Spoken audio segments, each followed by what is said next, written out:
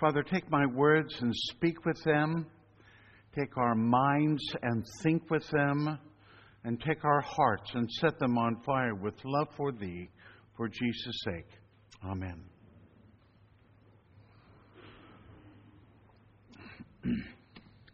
Let's begin with a proverb, not from the book of Proverbs, but rather from the world of computers. This comes early in the life of personal computers when a problem arose between what you got on the screen and what you printed off hard copy on the page. I remember when I got my first computer, I typed out my resume, and it looked so good. I thought, wow, this thing used to cost me $70, $80 a hit every time I did a resume. And now I got on my computer and the money I'm saving, and I printed it off just beaming with pleasure, and I got the worst trash on the paper. I called my friend who talked me into buying the computer, and he rushed over and he said, okay, there's a problem, Brad. What you see on the screen is usually not what you're going to get on the hard page. And then he taught me what I needed to do. But I discovered that there was an expression that caught that notion, and it was WYSIWYG. What you see is what you get, or in this case, what you see is not what you get. That's true of computers. It's true about people as well. There's another proverb. This is from my farm dad who grew up on a farm up near Lee Summit here in Missouri. And it was simply, when all is said and done, it's still a pig in a poke. A poke, is a sack, and you go to the fair to buy a pig, and you say, oh, this is a nice heavy pig. Oh, this is really good. And you get home, you open it up, and the pig's blind, or it has only 3 legs, or something's wrong with it. It's a pig in a poke. What you see is not always what you get. Our lesson today from the Old Testament is 1 Samuel chapter 16. The time is shortly before the year 1000 BC. The place is Bethlehem. Please do not be impressed when I say Bethlehem. Y'all go charming and think these lovely Christmas cards. Do not think charming. Think Armpit, Alabama. This is just a totally tiny town of no importance at all. The king is Saul, but he's losing it. He's losing the respect of his family. He's losing the confidence of the nations. He's losing battles against the Philistines, the Moabites, the Amorites, the Perizzites, and all the other nastyites. He's losing the trust of Samuel the prophet, and he's losing reliability before God. God then commissioned Samuel to go and anoint a new king, one of the sons of Jesse in Bethlehem. Now, this is a risky thing to do. This spies and informers of the king are abroad. This is cloak and dagger stuff. And so he goes there to make a sacrifice. And very suspiciously, Jesse says, do you come peaceably? It makes you nervous when the prophet comes to visit town, like maybe the bishop visits, and you say, is this a good bishop? And he goes, good visit. And then we all relax. Well, it's not so relaxing for Jesse. He has 8 sons, and the prophet says, I will not sit down to the meal until I see your sons. And so he parades them through one by one. Eliab. That's a neat name. It means God is the Father. But that's not the one God had chosen. Next comes Abinadab, and he looks and he says, boy, he'd be a good king. Strong, husky, muscular, great leader in battle. But he is not the one. And then there's Shammah. He looks to be the intellectual, the scholar, the wise man who could lead court, but he's not the one. And 7 sons all passed before him. And to each son, God says, that is not the one. And he says, and this is my text for the morning, look not on his appearance or his height of his stature, for man looketh on the outward appearance, but God looketh upon the heart. Now, Samuel was a good judge of people. I mean, after all, he was a judge. He had both godly sense and common sense, refined in the fire of experience.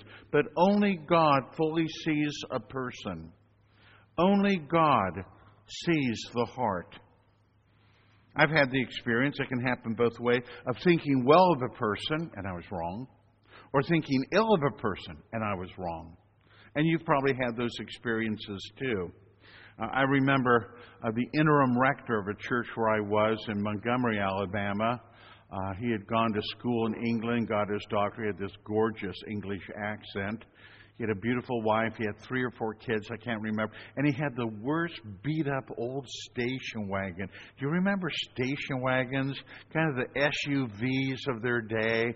And he packed his wife and his kids in there, and they were going on a 2-week vacation. And they're going down the road, and flat tire.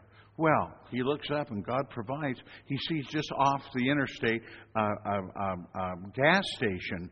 So he pulls off. Now, in those days, they didn't have these big, wide clover leaves that go around. The earliest ones, you just went slightly off the side, and there's the gas station right there. He pulled into the parking lot there, and in the parking lot, there were weeds 2 feet high. There had not been an active gas station there for some while. But okay, I can still fix my flat tire. So he got the family out, and he got the luggage out, and he had it all played out. And then he got out, opened up the trunk part of it, and got out the jack and the thing to lift up the car. And he realized he didn't know how to do this. And then he thought, well, this can't be worse. It can't get worse. And right at that moment, it started to rain. And he said, oh, gosh, the kids went and they got underneath, but he said, I got to change this tire. And he said, this just can't get worse. And right when he said that, he looked up, and up there on the bridge came hell's angels at 20 miles an hour looking down. And they went down, and they went around, and they came around, and they went under, and they went under the bridge, and they pulled in like a made-for-TV movie, and they drew a circle around him and his family and their park, maybe 18 of them, and they got out, and they say, you got a problem, Father? He wore his clerics even on vacation. So they knew he was a priest. And they go, you got a problem, Father? And he says, yeah. He said, stand aside, get your kids, and make your wife and kids stand right over there. And they went over there. They were terrified. And they got out, and they were scary-looking people. I mean, they were big and strong and muscular, and they had, cut-off leather jackets, and these big muscles and tattoos that said, live free or die. And they had these mustaches. And that was just the women. The men were scary, too. And so the guy gets down there and he goes, all right, on your mark, get set, go. And they drop down and they pop that thing up on the jack, and they pop the hubcap up, and they had 2 arms come in. They're taking off the bolts and everything, and you get them into there, and they pull off the roll, and they roll it over, and they pull another wheel, and they put it in. They got 2 arms come, and then they got 4 arms coming in, putting all the screws in place, and they get it, and then they tighten them all up, and they pop the hubcap in, and they drop it down on the ground, and they jump back, and they go click. 2 minutes and 40 seconds, not bad. And then he turned to Father Russell, and they said, we're a NASCAR team, and we're on vacation, and we just do this, so thanks for the practice. We love doing this stuff. And he said, now you want to be careful, Father, out here, because it's dangerous on the road. There's scary people out on the road. But before you go, we're a Christian motorcycle gang. We're called the Alpha Omegas. Would you pray for us? So they all stood in a circle, and each of these little kids holding on to these Hell's Angel types and looking at him, and they had a wonderful prayer. They said the Lord's Prayer, and they all knew it by heart. And it just proves you don't know what you get. You think you're getting one thing, and it's something else. What you see is not what you get. We see through a glass darkly. And so the first thing this teaching from 1 Samuel teaches us is that we have to be tentative in all of our judgments. You might be right, but you might not be right. So don't be too quick to make judgments. 1 Corinthians 13 says, we see through a glass darkly. That's true about God, yes, but it's also true as we look at one another. We don't know. And the second truth here I would press is this. Know that you don't know. Be humble and say, I don't know. One of my heroes is Socrates, greatest philosopher who ever lived. In his Plato's book, The Apology, Socrates is explaining how he became a philosopher. And the story is when his best friend Chaerephon went to the oracle Delphi, and while he was there, he asked the oracle, who is the wisest man in the world? And the oracle says, the wisest man in the world is your friend Socrates. Well, Chaerephon was excited about that. He rushed back to Athens and told this to Socrates. But he wasn't pleased by that. He was confused. He said, well, that can't be true because I know I'm not wise. In fact, what he did all the time was going around asking questions. What is this? And he keep asking questions. And people say, I know what justice is, Socrates. And then he asked him questions. It turned out they did know what wisdom was. But he kept asking the questions. And he said, I know I'm not a wise man. And then he finally figured out the truth because he knew that the oracle could not lie. And the truth was, he was the wisest man in the world because he knew he was not the wisest man in the world. Why do we pose and think we're so intelligent or smart? And we're not smart. We're just children. And sometimes we don't know whether to turn to the left or the right. Own it. Know that you don't know. And lastly, thirdly, I would say, let's say of you, WYSIWYG. Say of you, what you see is what you get. Jesus said of Nathanael, this is from John chapter 1, he points him out and he says, behold, an Israelite in whom there is no guile. It's a beautiful word, guile, isn't it? It means craftiness, cunningness, artifice, wiliness, slyness, deviousness, underhandedness, double dealing. And here is an Israelite in whom there is no guile. I discovered this about myself, that even though I was a priest and even though I believed in the commandment, thou shalt not bear false witness, I would sometimes just let a misunderstanding slide in. I wasn't lying. They misunderstood. Not their fault, not mine. But people would say, where'd you go to school, Brad? You went to school in England? I said, yeah, I went to Trinity College. People go, ooh, whoa, that's impressive. I never told him it wasn't Trinity College Oxford or Trinity College Cambridge. It was a little tiny Bible college, Trinity College in Bristol, with 112 students. Not so impressive at all, but I just let it dangle out there. And if they wanted to misunderstand, and then I thought, what am I doing? Why am I doing this? I know exactly why I was doing this. You know why you do things like that. You pretend to be other than you are because you want to impress other people. But we don't need to impress. We just need to be ourselves. Please, let's just be ourselves. Mark Twain said that the mark of a good politician or statesman was to appear to all of his constituents as sincere. And then he continued, once you can bamboozle them about your sincerity, you can bamboozle them about anything. But let's just don't bamboozle anybody about anything. Let's just be ourselves. I love the word sincere. I left my notes in my office. But the word sincere is a composite of two Latin words, sine, which means without, and cere, which means wax. We get the word ceremony. Ceremony is what we do with wax. Sine cere means literally without wax. And that comes from the ancient world when people would make jars and they would spend half a day making a jar. And they work and work and work and they pour the water and they got it on the thing and they're turning and they're doing all this work with their thumbs and it's hard work.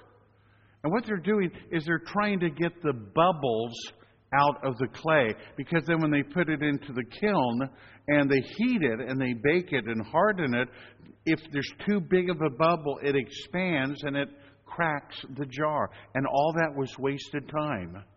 And so people come along and say, well, maybe it's not wasted. They'll take some wax and they'd lay some wax on it and they'd put it down, then they'd shave it off and then they'd paint it and they'd put it out on display and people would buy it. But then, buying it, things would happen. It would crack and the oil or the wine or the water would all come out. And so they would advertise, this is a jar without wax. It is sine cire. What you see is what you get. And of course, sine cire, if you take the E off and conjoin those words, we get the word sincere. When you write a letter to someone and say sincerely yours, you are saying without wax. What I'm writing is what is true. I am what you see is what you get. And we should always do that. And why can't we do that? Because we don't trust that other people will respect us or like us. But what difference does it make? Let's just be who we are. I joke a lot that, I have some friends that talk about who their patron saints are. My patron saint is Popeye. And those of you that remember Popeye, remember that he said, I am what I am. And what a godly thing that is to be. I am what I am. I think most of all of the collect we pray every Sunday, the collect the purity, we come before God and we say, Almighty God, unto whom all hearts are open, all desires known, and from whom no secrets are hid. That's a beautiful prayer. It was a prayer that was written in Salisbury Cathedral for the priests and the acolytes and the bishops before the service. Thomas Cranmer found that prayer and liked it so much, he said, I want all the people to pray it. He translated it into English, and we pray it the first prayer we pray in church every Holy Eucharist. And what is it a prayer for? It's a prayer of saying, I can bamboozle other people. I can pretend to other people to be other than I am. But I can't do that with you, oh God, because you know the heart, and you know who I am, and you see through all my pretense and through all my guile. And I want to ask you this question. Is that good news or is that bad news? We call this the doctrine of omniscience. God knows everything. And is that good news or is that bad news? I'll never forget in my second confirmation class, I was teaching them the attributes of God. We came to omniscience, and I made this point that God knows everything. He knows even our thoughts, not just the hairs on our heads, not only the days of our years, but He knows our thoughts. He knows what we're thinking before we're even thinking. This one girl, Sharon Quinn, I just love Sharon.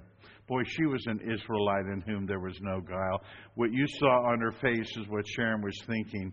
And she raised her hand and she goes, Father Brad, does God know everything about what I'm thinking? And I said, yes, Sharon, He knows everything. And she said, oh my God. Is that good news or bad news? I want to suggest to us that is the best news. Because if God knows me as I truly am, He can heal me. He can heal me of my pettiness and my shallowness and my resentments and my fondled hatreds and resentments. He knows me and He loves me. What you see is what you get, O God. Here I am. Come and love me. In Ephesians, Paul, the apostle, invites us, quote, to live in love as Christ loved us and gave Himself for us, a fragrant offering to God.